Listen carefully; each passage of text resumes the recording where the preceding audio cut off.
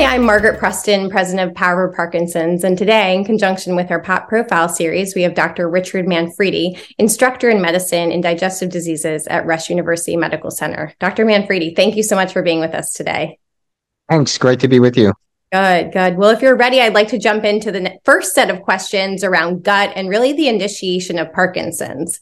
As we know, growing experimental evidence, and this is certainly your world, shows that intestinal microbes, a unique set of microorganisms living in all of us, really does have an impact on neurological function and health. So share at a high level with our listeners how really that causal relationship has presented itself in emerging research. Sure. Well, Margaret, I think the connection between microbes and neurologic function is not an obvious one for most people. I mean, it makes intuitive sense that our intestinal health affects our central nervous system. But really the mechanisms that explain this connection have really remained elusive. Mm-hmm. Now, when I got into this field, my goal was to figure out, sort of from an engineering perspective, how we can prevent proteins from misfolding, since it's been known for a long time that neurodegeneration is caused by these clumps of misfolded proteins in the brain. So I turned genes on and off to see which molecular pathways could be manipulated to stop protein folding.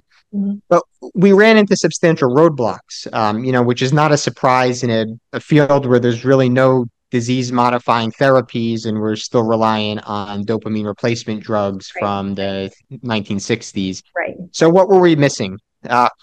It turns out that alpha-synuclein, which is the protein that forms these debilitating clumps in Parkinson's patients, may not originate in the brain after all. Mm-hmm. So for over a century, it was believed that Parkinson's disease begins in the brain. Right. But now we have evidence that protein misfolding may begin outside of the brain, or maybe even outside of the central nervous system. This idea was first published in 2003 by Heiko Braak, who found that these misfolded alpha-synuclein clumps are first seen in the gastrointestinal tract and in the olfactory bulb, even years before a patient develops motor symptoms. So this may explain to us why many of our patients experience constipation and decreased sense of smell many years before they develop tremor. Right. Perhaps the misfolded alpha-synuclein traveled from these peripheral organs through the brain via the vagus nerve. And there's lots of animal and human data to support this hypothesis. Mm-hmm. But unfortunately, this hypothesis was not taken seriously when it was first published, despite the high quality of the data. It still resides somewhere outside of the mainstream of science, but it's been gaining traction in recent years, mainly because of an abundance of data in both animals and humans. So this, for us, opened up a vast new set of questions to answer. So if Parkinson's disease begins in the gut, then something there is likely to be the trigger. What causes proteins to misfold? Is there a way we can prevent or slow disease by changing gut-brain signals, maybe through like diet or medications? So in order to better serve my patients, I shifted my focus to answering these questions. Mm-hmm. Now, we know that different people have different intestinal microbes, depending on diet, lifestyle, etc.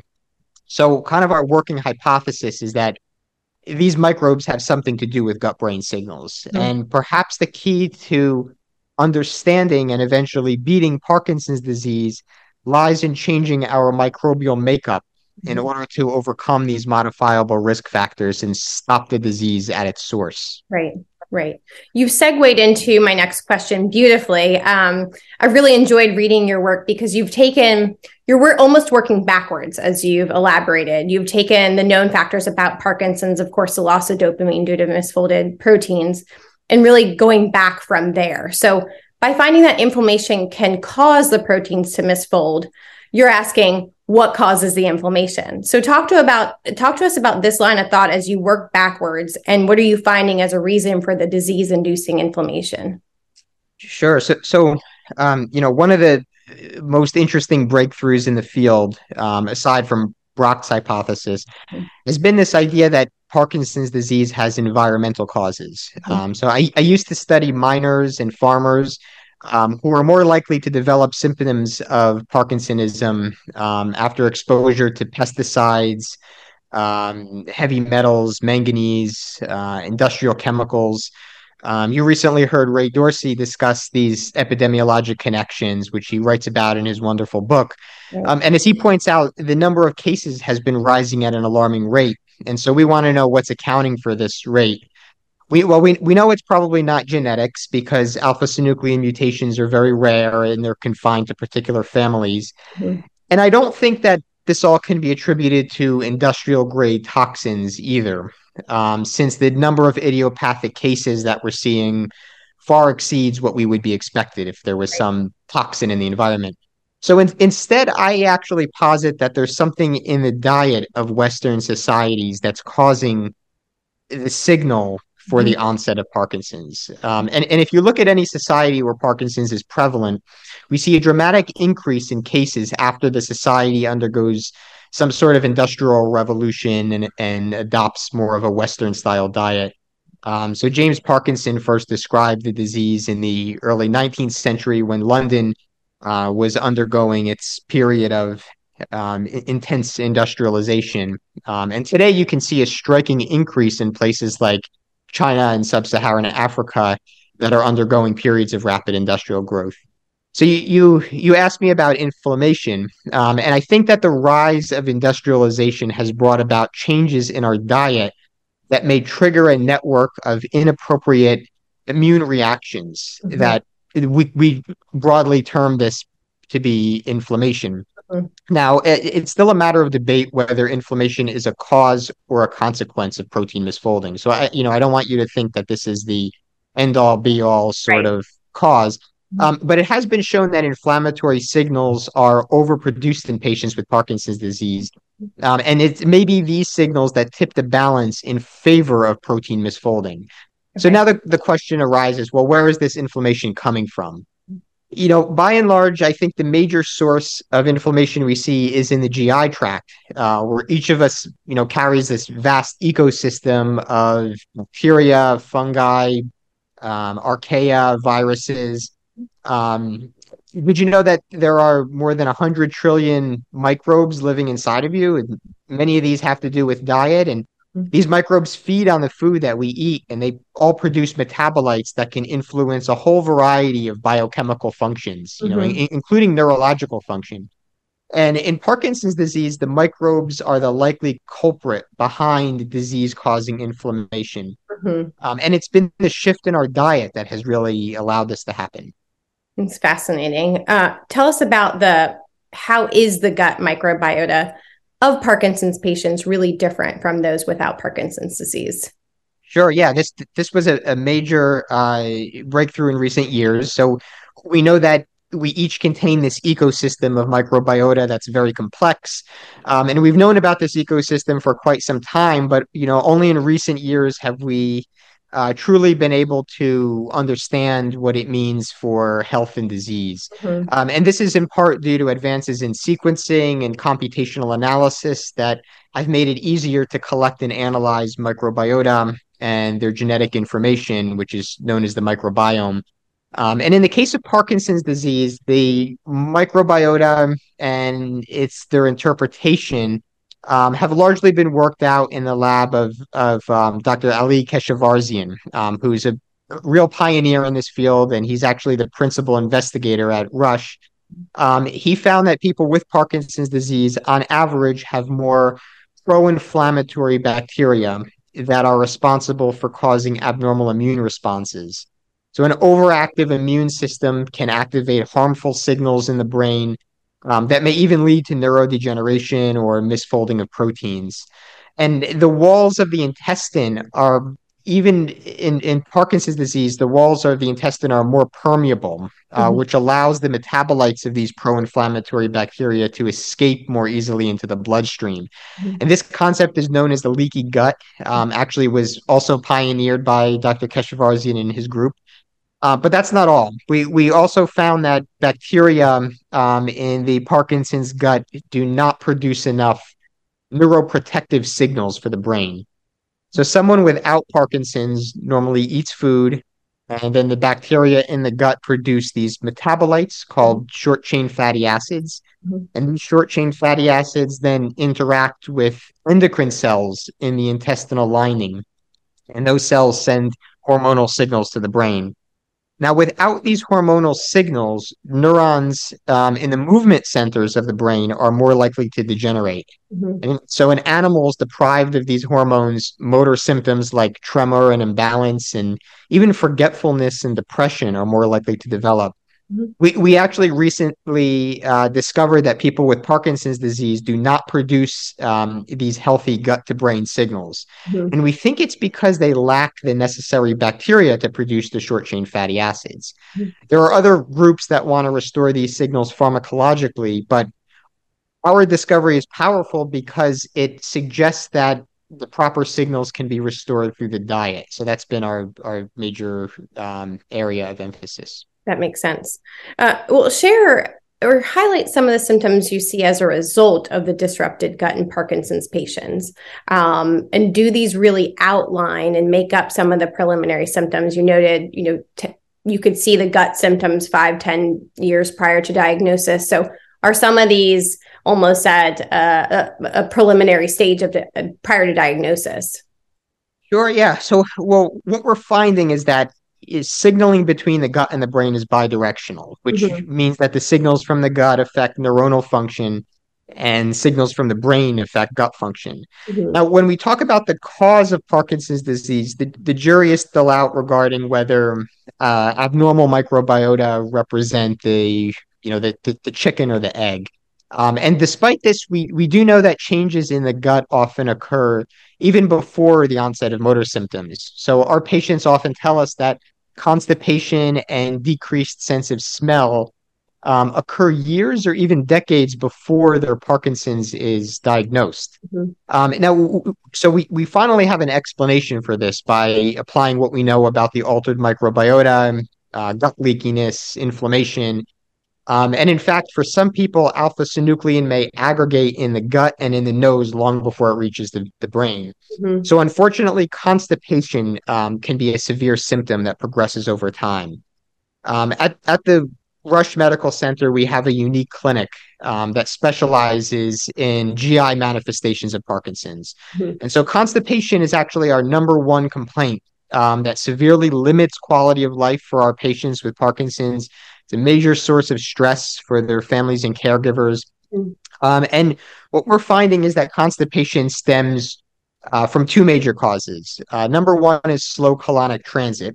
So just like the rest of the body, the colon is slow in Parkinson's disease. And this may cause constipation that's sometimes followed by a rush of diarrhea.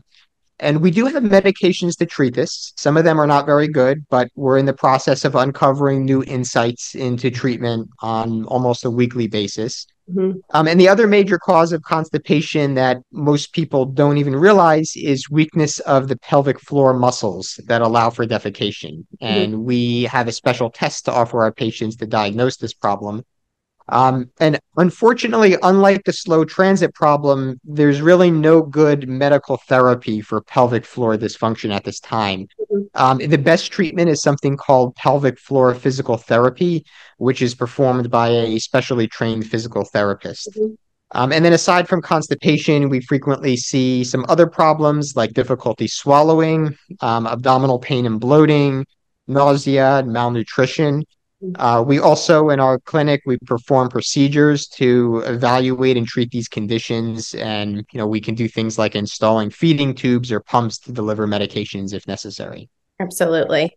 Well, tell us if the diagnosis, and I have to backtrack. I asked this question. It's a bit of a loaded question because we all want the answer to be yes, that there's a connection, and soon we'll be able to quickly alleviate the diagnostic measures and put an end to Parkinson's. And I asked this question, as you know, to Dr. Tim Sampson at Emory University. So I'd like to ask it to you. We do know the diagnosis of Parkinson's has been largely idiopathic to date. So could studying the intestinal microbes as it relates to the disease start putting some diagnostic parameters that we're all longing for at this point?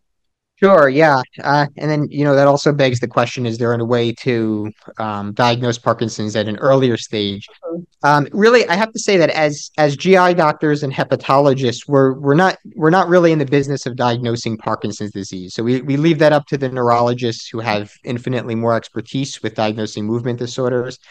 And although our work is mainly concerned with treatment and prevention, the findings do have some interesting implications for diagnosis. So if Parkinson's begins in the gut, even for a subset of people, then we know that having three or fewer bowel movements a week, typically known Mhm. as constipation, may be an early sign of Parkinson's. And according to our study, if we do a colonoscopy on someone with early onset Parkinson's disease, we would expect to find alpha synuclein aggregates and perhaps increased inflammatory markers in the stool.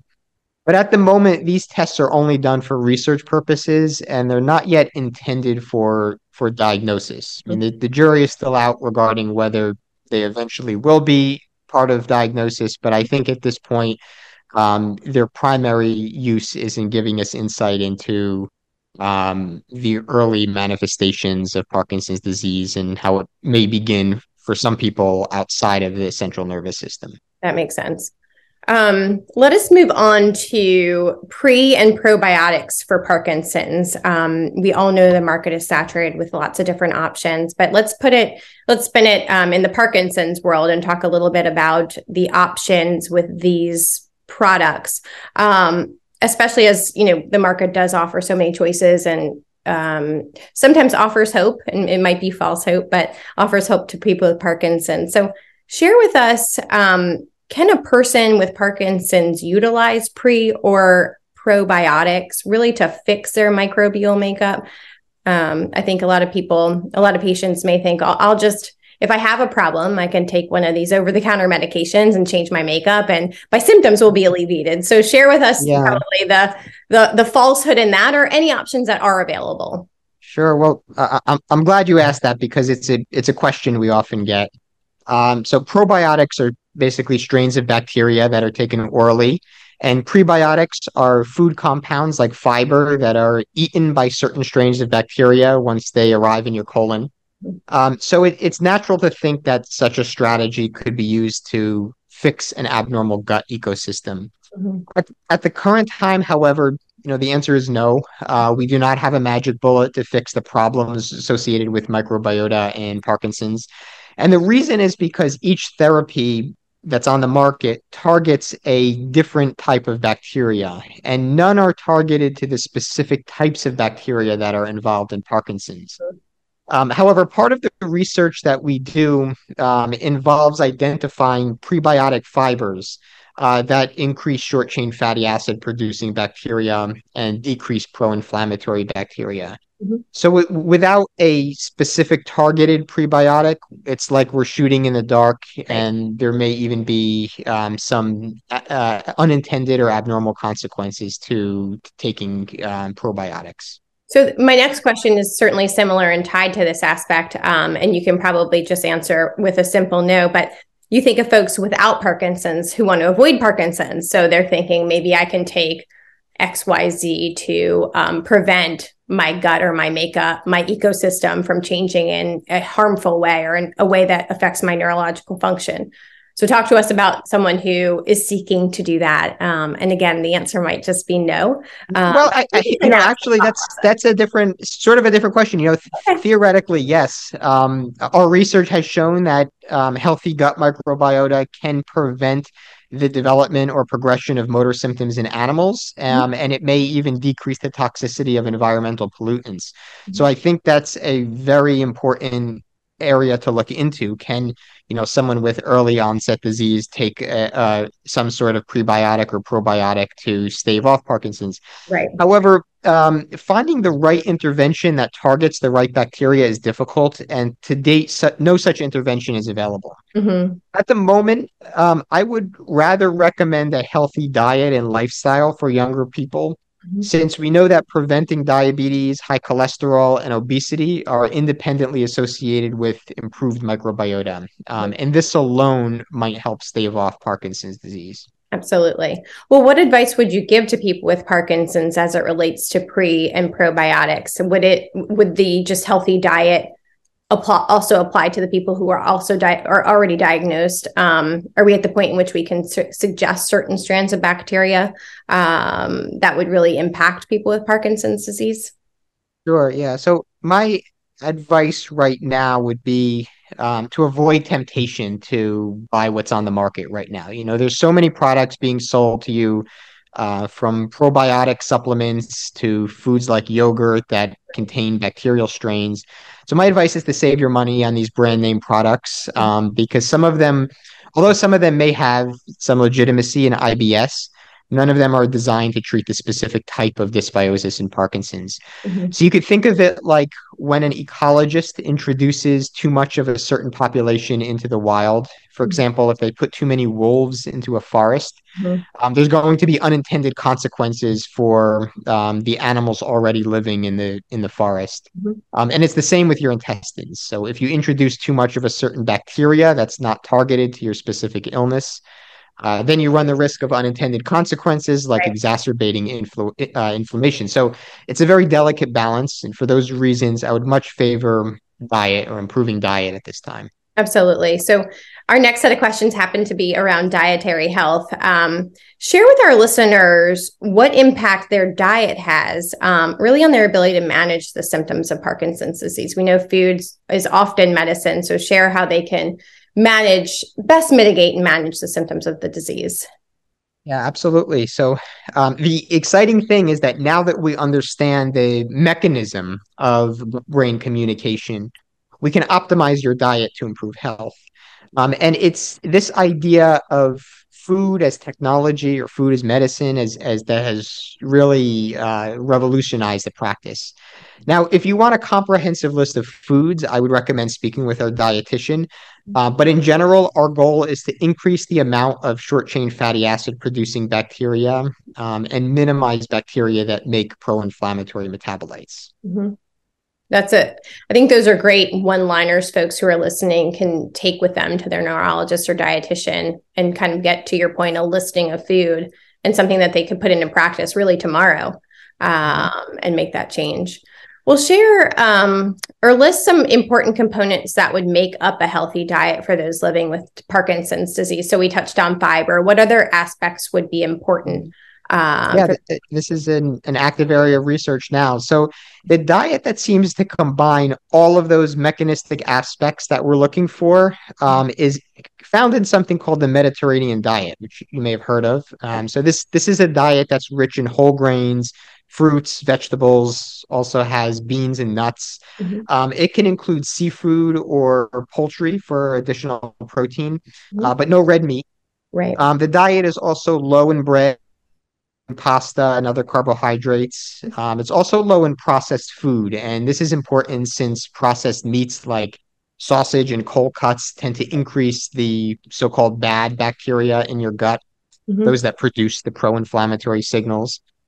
So Dr. Keshavarzian likes to specify that your produce should be organic, and you should include olive oil and something called ancient grains, which you can look up. It includes things like millet and sorghum. Now, we need to acknowledge, though, that sticking to this type of diet, especially an organic diet, will certainly increase your grocery bill. Right. Personally, I find myself to be a little less restrictive with my patients, only because I want them to stick with a healthy diet for a long period of time. And the last thing we want to do is put someone on a restrictive diet, because many of our patients are already malnourished, and we certainly don't want to exacerbate the problem. So by all means, don't be on a very restricted diet. But I would contend that a Mediterranean diet, really does not need to be overly expensive. You can find most, if not all, of those healthy foods in your local grocery store. Well, as we wrap up our questions around dietary health, and speaking about food, there's been so much literature and discussion around medication absorption. So thinking about how food impacts the absorption and efficacy of our medications for Parkinson's, share with our listeners kind of timing of food, what foods to avoid, if there's literature and validation in these thoughts. Sure, yeah. The interaction of food with medications in Parkinson's is a big topic, but I can comment on the absorption of levodopa, Mhm. which for some patients is limited by protein in the diet. Right. So I want to emphasize, though, that you may read about the protein effect, but this problem only affects a subset of patients, Mhm. typically those in the more advanced stages of the disease. So if you are in the earlier stages of the disease, this may not affect you. Mhm. You may find that eating high protein foods like meat, dairy, and nuts interferes with your response to levodopa. So if you have that issue, you should then space out your protein intake throughout the day. Or alternatively, you can choose to eat protein only at the end of the day. Mhm. Um, the other thing to keep in mind is nausea is a common side effect of taking levodopa. So if you get nausea with levodopa, you can try to take it with crackers or fruit, either 30 minutes before or 30 minutes after your dose of medication. But before making any of these changes to your diet, you should consult with your neurologist because these recommendations will change depending on which medications you are using. And they'll also change with the frequency that you're taking them. So it depends on how frequently you're taking levodopa, how much you should spread out your protein intake, or how much time before or after taking medicines you should give before eating. Absolutely. Well, as we start to wrap up our discussion and thinking about kind of what can happen in the future as we think about therapeutical measures that really stem from understanding more about the microbiota, if we were to, let's say we jump ahead on the time continuum, what would you deem as success as you move forward with the research on intestinal microbes and neurological disease and its connection?